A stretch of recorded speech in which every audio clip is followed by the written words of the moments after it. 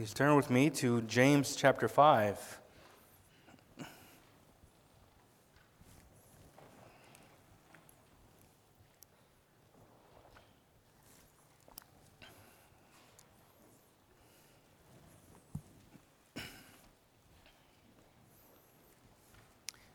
James chapter 5, and we'll be looking at verse number 7.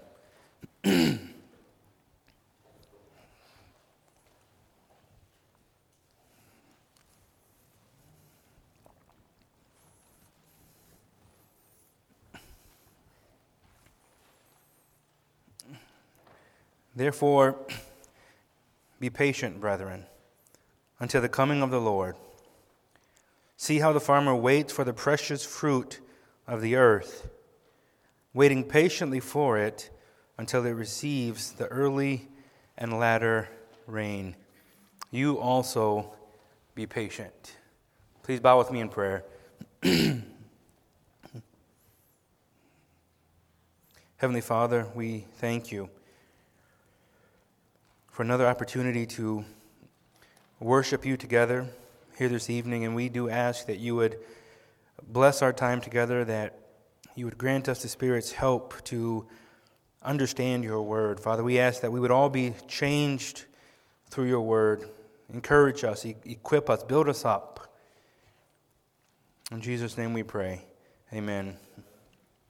So last time we were in James a couple of weeks ago, we saw in the first 6 verses of chapter 5 that James condemned wicked rich men who were using their resources to oppress the poor.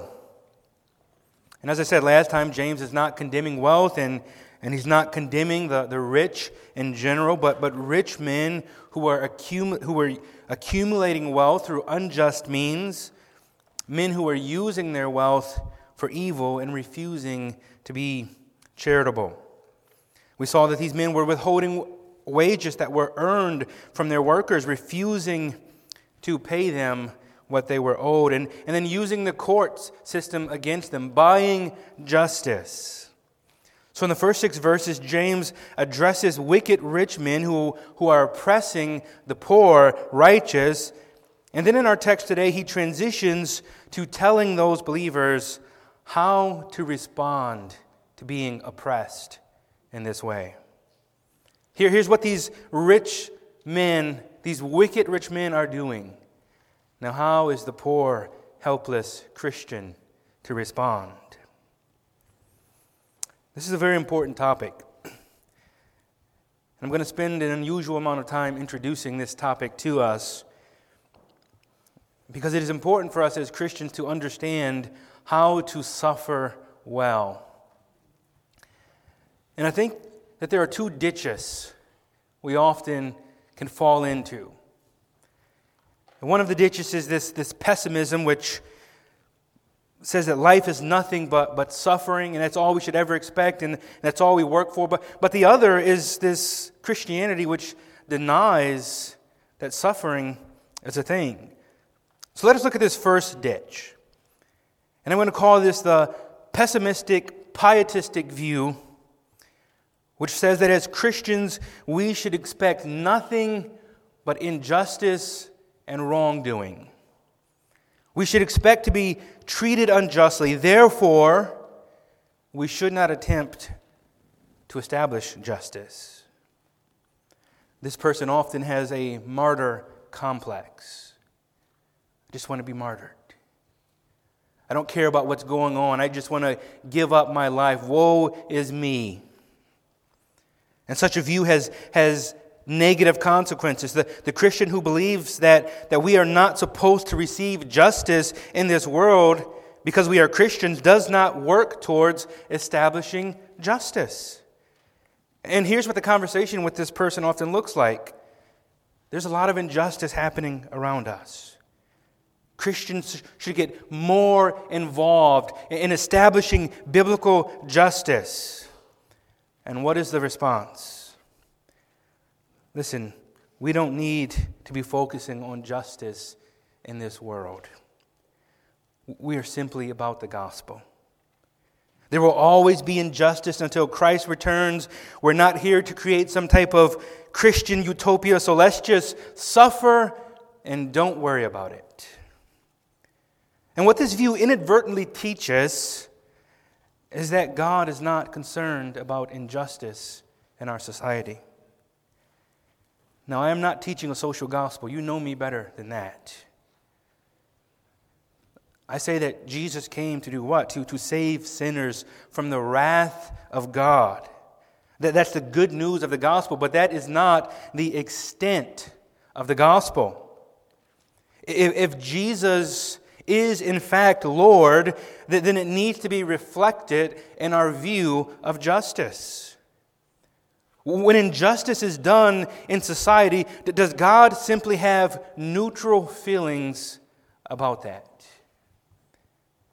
And here's the problem again with this pessimistic, pietistic person who says, listen, we're Christians, we expect injustice, it doesn't matter, we don't care. Does that reflect God's attitude towards injustice?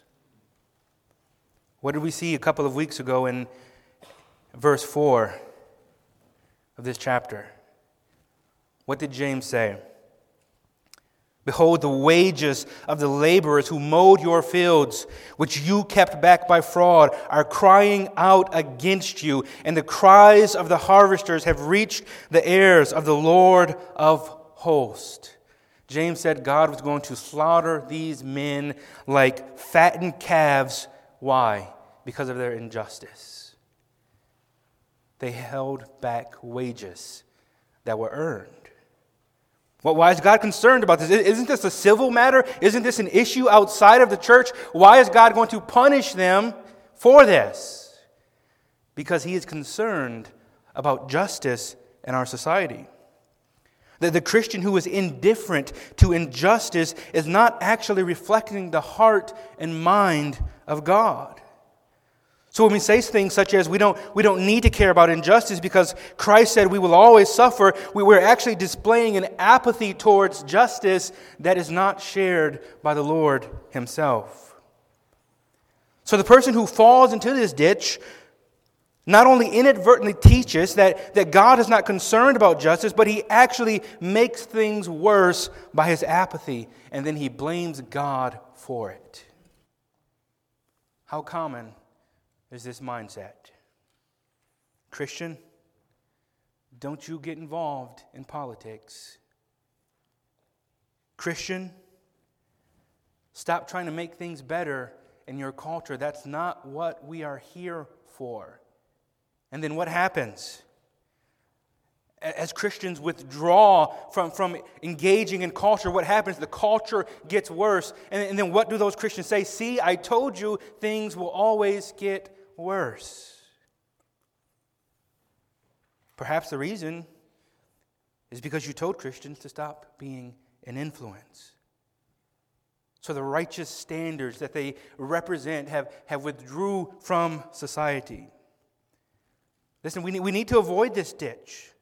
Woe is us. We will never receive justice in this bad world, so let's just stop trying. Let's just get rid of our rights and ask for more persecution. And it's almost as though they say it's more holy to be persecuted than to seek justice. Was this Paul's mentality? Listen, Paul did not care for persecution. He was willing to accept it, but he didn't ask for it. Acts 22, Paul had been arrested and is making a defense of his teaching. And of course, the Jews don't like it. So we read that up to this word, they listened to him. Then they raised their voices and said, "Away with such a fellow from the earth, for he should not be allowed to live." And as they were shouting and throwing off their cloaks and flinging dust into the air, the tribune ordered him to be brought into the barracks, saying that he should be examined by flogging to find out why they were shouting against him like this. That's a weird way to question someone, by whipping them. What happens next? When they stretch Paul out for the whips, Paul said to the centurion who was standing by, "Is it lawful for you to flog a man who is a Roman citizen and uncondemned?" And when the centurion heard this, he went to the tribune and said to him, "What are you about to do? For this man is a Roman citizen." So the tribune came and said to him, "Tell me, are you a Roman citizen?" And he said, "Yes." The tribune answered, I bought this citizenship for a large sum." Paul says, "I'm even better. I was born a citizen." What did Paul do there? What you are about to do is against the law. It's injustice. And I'm holding you to the law. Paul does not have a martyr complex. He says, I'm going to avoid this flogging if at all possible. I don't think there's anything inherently holy about getting whipped. But also, consider this. What is injustice? It's sin. So who wants injustice to take place? Imagine if you actually somehow liked injustice for some reason because it made you feel more holy and righteous to suffer. What you're saying is that I want sin to reign in society. Paul did not share that. What about Acts 23? Paul is speaking to the council. And he says, "Men and brethren, I have lived in all good conscience before God unto this day." And what happens? The high priest Ananias commanded those who stood by him to strike him on the mouth. And what is Paul's response? "God will strike you, you whitewashed wall.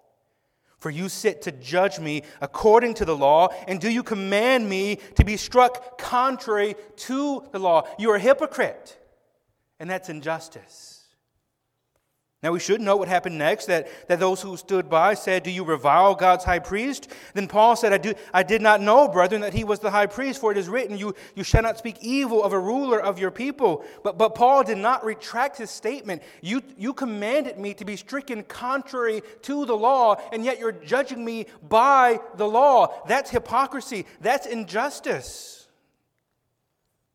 By the way, Paul is following Christ's example. John chapter 18, the high priest questioned Jesus about his disciples and his teaching. And Jesus answered him, "I have spoken openly to the world. I have always taught in synagogues and in the temple where all Jews come together. I have said nothing in secret. Why do you ask me? Ask those who have heard me what I said to them. They know what I said." And when he said these things, one of the officers standing by struck Jesus with his hand, saying, "Is that how you answer the high priest?" And what is Jesus' response? "If what I had said is wrong, bear witness about the wrong. But if what I said is right, why do you strike me?" He's pointing out, this is wrong. Also, what did Paul do when the Jews wanted to ambush him? They wanted to kill him. Acts chapter 25, the Jews who had come down from Jerusalem stood about and laid many serious complaints against Paul, which they could not prove. And while he answered for himself, "Neither against the law of the Jews, nor against the temple, nor against Caesar have I offended in anything at all." He says, I am innocent completely. I've broken no law. But he senses something. Festus is not going to be just. Festus, wanting to do the Jews a favor, answered Paul and said, "Are you willing to go up to Jerusalem and there be judged before me concerning these things?" Paul understands this is a trap. The Jews are not going to administer justice. They're going to ambush him on the way. What does he do? Does he submit to this? No, he doesn't. So Paul said, "I stand at Caesar's judgment seat, where I ought to be judged. To the Jews I have done no wrong, as you very well know. For if I am an offender or have committed anything deserving of death, I do not object to dying." Listen to this. "But if there is nothing in these things of which these men accuse me, no one can deliver me to them. I appeal to Caesar." Can you imagine the governor being told that? if I'm innocent, you can't touch me. I appeal to Caesar, now take me to him. This is essentially what Paul did. What you are doing as the governor is against the law. You want me to go to them, and this is an ambush. This is injustice. Paul doesn't think that's holy, to just submit to that injustice. He says, no, there's a law above you, Festus. Caesar is above you, governor. So what I'm going to do is I'm going to say that the only way that you can hand me over is if you are willing to do it against the law.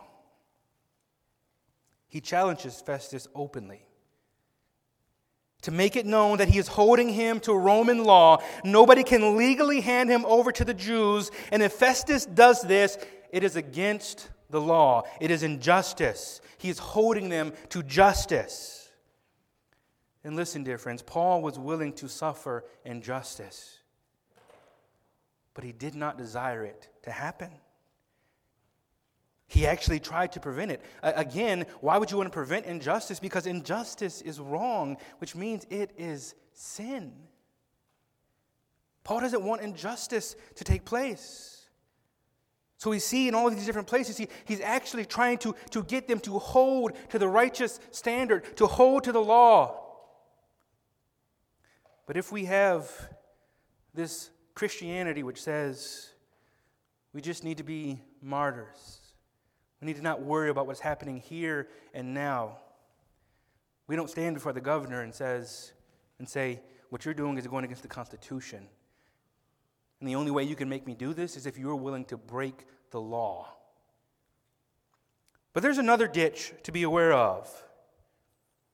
And this is the view of Christianity which has no place for suffering, wrongdoing. This is obviously an issue when we think of the health, wealth, and prosperity gospel. They have no theology of suffering. If you are suffering, in their view, it's because there's something wrong with your faith, but that's just false. But I think that others can also fall into this ditch as well, especially here in America. We really don't know what it's like to suffer injustice very much. Some of us do. Some of us have suffered great injustice, but not to the extent of many others.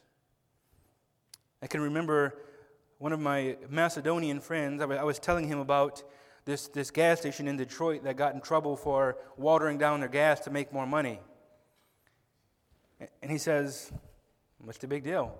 That's what every gas station does at home. It's just ingrained, injustice is ingrained in their culture. But we have enough of a semblance of godliness here that we do, in large part, see a lot more justice than any other nation. But here's what we have to be aware of. Especially with those of us who are really optimistic. And I am very optimistic. Listen, I believe firmly that the gospel is the power of God unto salvation. I believe that the gospel changes hearts, homes, and communities, and even nations. And we've actually seen this happen throughout history. And I believe that the kingdom is growing and expanding as Christ said it would in the parable of the mustard seed. And I believe that Christ is building his church and the gates of hell will not prevail against it. But in all of this optimism, it's very easy for me to forget that injustice may be my lot. And here's the problem. If I don't have a theology of suffering, then what happens when we suffer? We don't respond to it biblically. I'm excited for what God can do in Holland. But what if his lot is for us to be persecuted? The kingdom of God expanding and Christians suffering injustice are not contradictions. Do we realize that the kingdom of God was expanding? The Great Commission was being fulfilled while Christians were being fed to lions and burned at the stake. It's not a contradiction. And dear friends, I think that we should be optimistic. I think that Scripture causes us to be optimistic with the gospel. But we had better have a theology of suffering, wrongdoing, and injustice. Otherwise, we will not respond appropriately. So this is why this text before us is so important. We need to understand how to patiently endure wrong. And I think Paul is a great example to us, as I've just mentioned. A man who was willing to suffer the greatest of injustices. But a man who still tried to establish justice even in the process. So James opens this section with a call to patience. And again, I want you to put yourself into the shoes of these believers that James is addressing. Perhaps some of these are the ones who worked for the rich, but were robbed of their wages. Again, something that we're not very familiar with here. In America, we have lawyer signs all over the place, licking their chops for a case like that, because they're going to get rich off of it. But again, I remember talking to my Macedonian friend, and he said that was an issue in his country. What would they do? You would work for them for 2 weeks, and they would shut down their business. No paycheck. The norm. We can't even comprehend that happening to us in our society. And by the way, I don't despise that. I thank God for that. But put yourself in these men's shoes. They're not driving a combine. They're doing back-breaking work, reaping in the field. And they work hard to provide for their family. And they feel good. They finished a good, hard day's work. And they're sweating, and they're tired, and they're ready to be paid to feed their family. And the boss says, "No, I'm not paying you. Take me to court." Can you imagine that? And you go to court. And they use their wealth and their influence against you.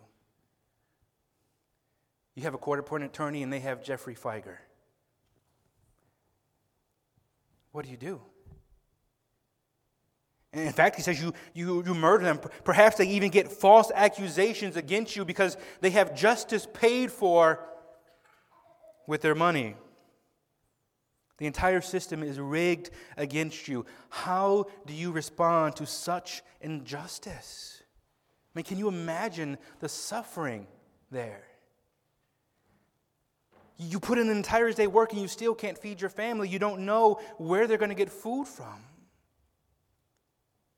James has several things to say about how we respond to this. We're going to look at his first point today. And his first point is that we need to patiently anticipate the Lord's return. Verse 7, "Therefore be patient, brethren, until the coming of the Lord." Now the Greek word for patience comes from two Greek words, the word long and the word anger. We could say today long-tempered. This word also seems to indicate suffering by a person, having to be patient with a person. One source defines this as to be even-tempered while enduring trying circumstances. So in context, James is most likely calling those suffering injustice at the hands of the rich and powerful wicked men to bear that injustice with patience. I mean, we would want to rage, right? I mean, today, I'm going to get my gun. You're going to pay me. He says, bear it patiently. And this seems like a tall order. Men are working in the fields, and the boss does not pay them. And they are to be patient, to be even-tempered. How do you be even-tempered in a situation like that? No, I'm going to blow the roof. And justice is hard to bear. And the more we care about justice, the harder it is to experience injustice. Think about this. David says, "I shed streams of tears because people do not keep your law. So for the true Christian, not only does it grieve you that you've been cheated, you've been robbed, but it should grieve you that God is being sinned against. There's two things to grieve us here, to make us upset about. Now notice what James says. He says, be long-tempered, even-tempered, until the coming of the Lord. What does this mean? Well, the coming of the Lord most likely refers to the return of Christ. And what is the significance of this? The return of Christ is the end of suffering, is what he's saying. In other words, I'm not asking you to be patient forever. I'm asking you to be patient for a time. James is saying, patiently endure injustice, suffering, and persecution, knowing that Christ will return. So the question is, how does the anticipation of the return of Christ help us patiently suffer injustice and wrong? Two ways. Number one, our suffering will come to an end. Listen, it is much easier to endure pain when you know that there is an end in sight. If you're running a race or lifting weights, you know you only have one more rep. How much easier it is to push through that burning. It's almost done. It's almost over. The injustice that James described would be difficult to endure, but James is telling his readers that one day all injustice will cease. It won't be like this always. And dear friends, what is a few short years of suffering compared to an eternity of glory? What does Paul say in 2 Corinthians 4? For this light, momentary affliction is preparing for us an eternal weight of glory beyond all comparison. Matthew Henry says, the apostle and his fellow sufferers saw their afflictions working towards heaven, and that they would end at last. They did, as it were, put the heavenly glory in one scale and their earthly suffering in the other. And pondering things in their thoughts, they found afflictions to be light and the glory of heaven to be far more exceeding weight. Dear friends, if you sit there and look at your suffering, it seems heavy. But put it in the scale with the weight of glory, and the scale goes down. Our affliction is momentary. Glory, he says, is eternal. Our affliction is light compared to the weight of glory, which is beyond all comparison. And our affliction is actually preparing us for an eternal weight of glory. Our afflictions prepare us for glory, he says. How do we patiently endure suffering? How do we patiently endure injustice? By remembering that suffering is momentary and light and prepares us an eternal weight of glory beyond all comparison. That's the first way in which the anticipation of the return of Christ helps us patiently suffer wrong. Listen, it will come to an end. It doesn't matter how painful it is right now. We can bear it, understanding what awaits us. But secondly, when Christ returns, justice will be administered. And we covered this a bit last time, that the Christian can rest assured that even if justice does not take place here in this life, in the judgment, no justice will go unpunished. No injustice. Do you remember what James says about these wicked, rich men in the first 6 verses? How he calls them to weep and mourn and howl over the miseries that was coming upon them. And he tells them that their gold is going to be evidence against them and will eat their flesh like fire. The fires of hell will consume their flesh, he says. He tells them, you have fat in your hearts in a day of slaughter. They were like fattened calves on the way to the slaughterhouse of God's justice. These wicked men thought they got away free because their wealth could buy the justice system in this life. But it can't buy justice in eternity. So we can bear injustice and suffer patiently, knowing that Christ will return and administer true justice.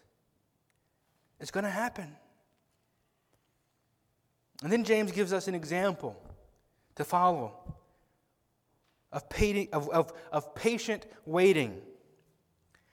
He says, "See how the farmer waits for the precious fruit of the earth, waiting patiently for it until it receives the early and latter rain." This is an example to us. The farmer has to wait patiently for his crops. And it takes patience. He says the early and the latter rain, that the rain in the late fall and the rain in the spring. And there's several things we should draw from this example. Number one, the Lord's return is worth the wait. You see, many would argue that the return of Christ is no comfort to us in our suffering because it could be long into the future. In fact, we are almost 2,000 years after James wrote this letter and Christ has not yet returned. How is this a comfort? James says, "See how the farmer waits for the precious fruit of the earth." Crops are precious to the farmer because they sustain him. They are his food and his source of income. Listen, things that are precious because they have worth and value. Because his crops are precious, he is willing to wait patiently for them. Because his crops are precious, listen, he lets them sit in the ground. He doesn't go and dig them up to see if they're growing. He doesn't want to mess them up. He doesn't want to step on them. He doesn't want to do anything hastily. He wants to wait because it is worth it. They are precious. If something is of great value to us, we are willing to wait for it. The return of Christ, the judgment, the vindication of the righteous is something that is of great value to the Christian. That is when all justice disappears. That is when we receive the fullness of our eternal inheritance. The return of Christ is of tremendous value to us. The end of pain, the end of suffering. When we receive the fullness of our inheritance. Dear friends, is something of such great value not worth the wait? Therefore, he says in verse 8, "You also be patient." But secondly, we must wait on God. See how the farmer waits for the precious fruit of the earth, waiting patiently for it until it receives the early and latter rain.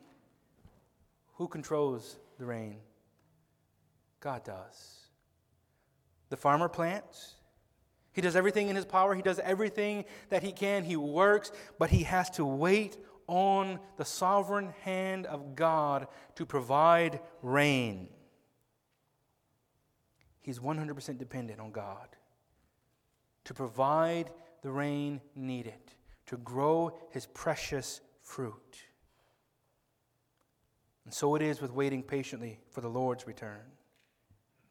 We desire for all injustice to be served right here and now. We desire for all persecution and suffering to end right here and right now. But we are waiting for something that is completely out of our control. But here's the beauty of this.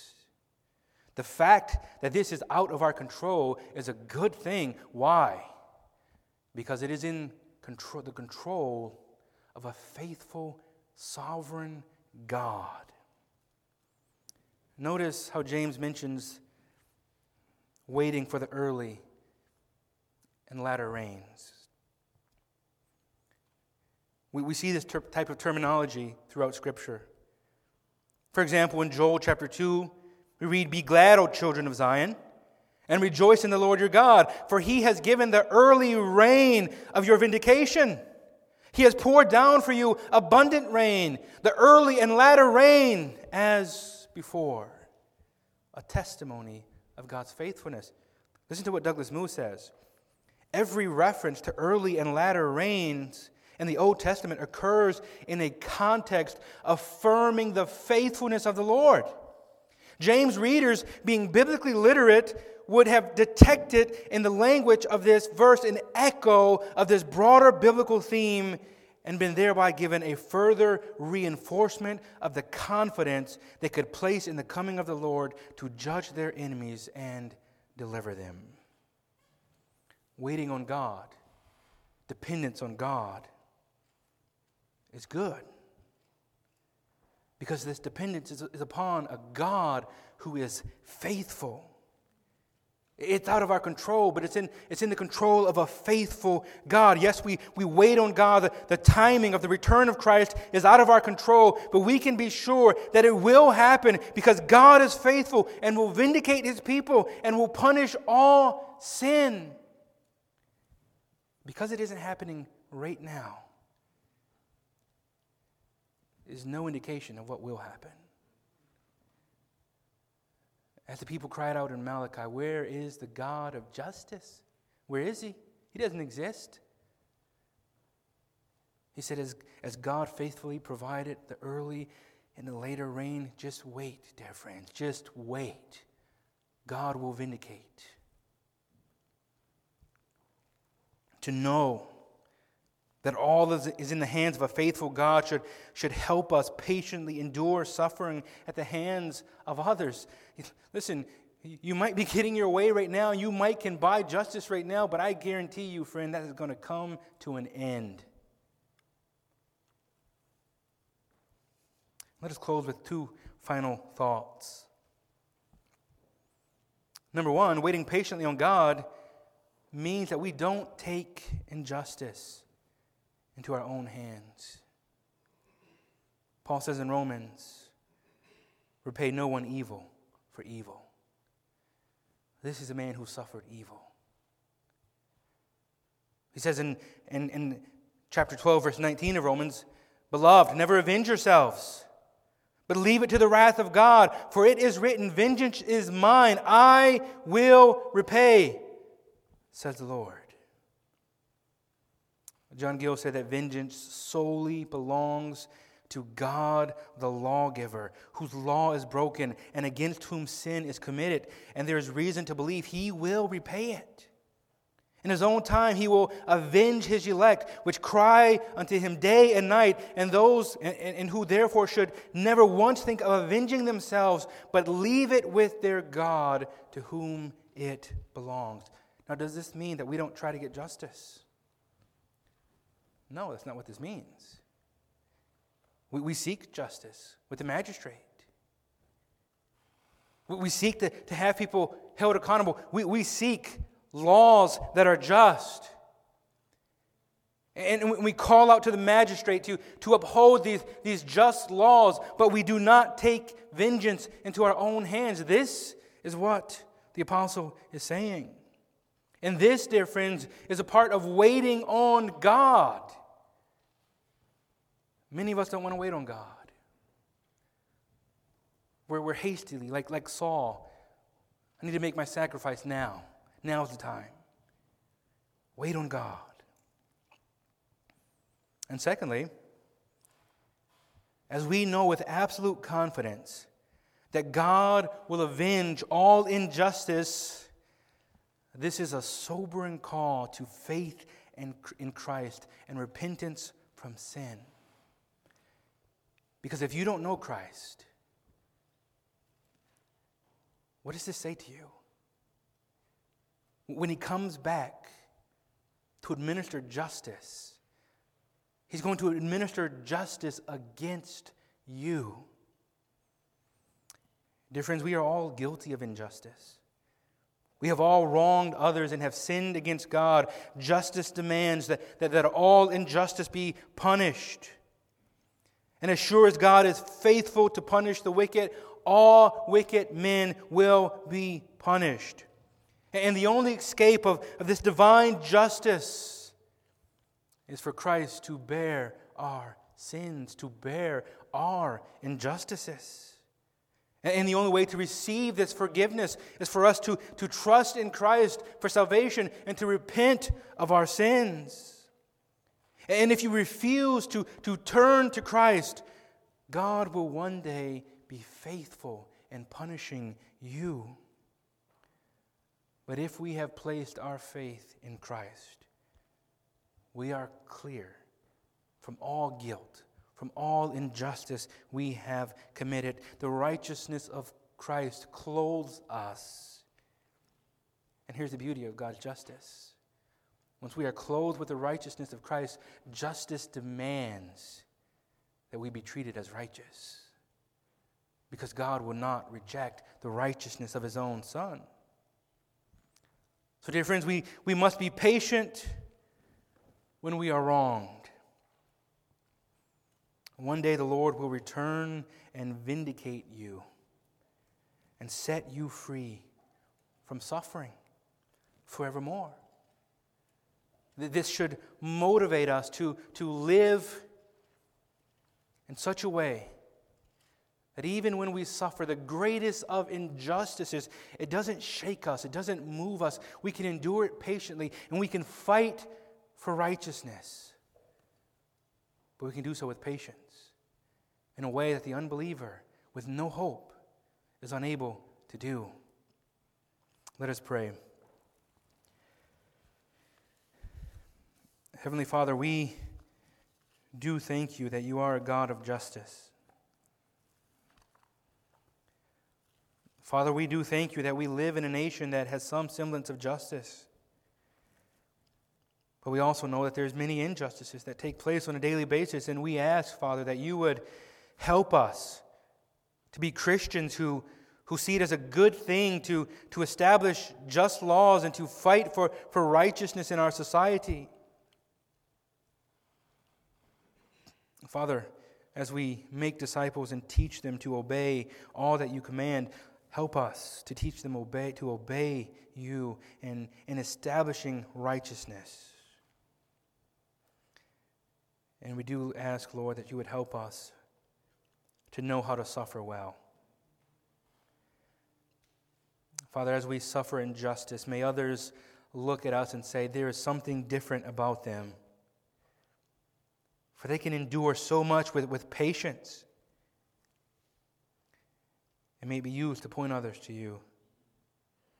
In Jesus' name we pray. Amen.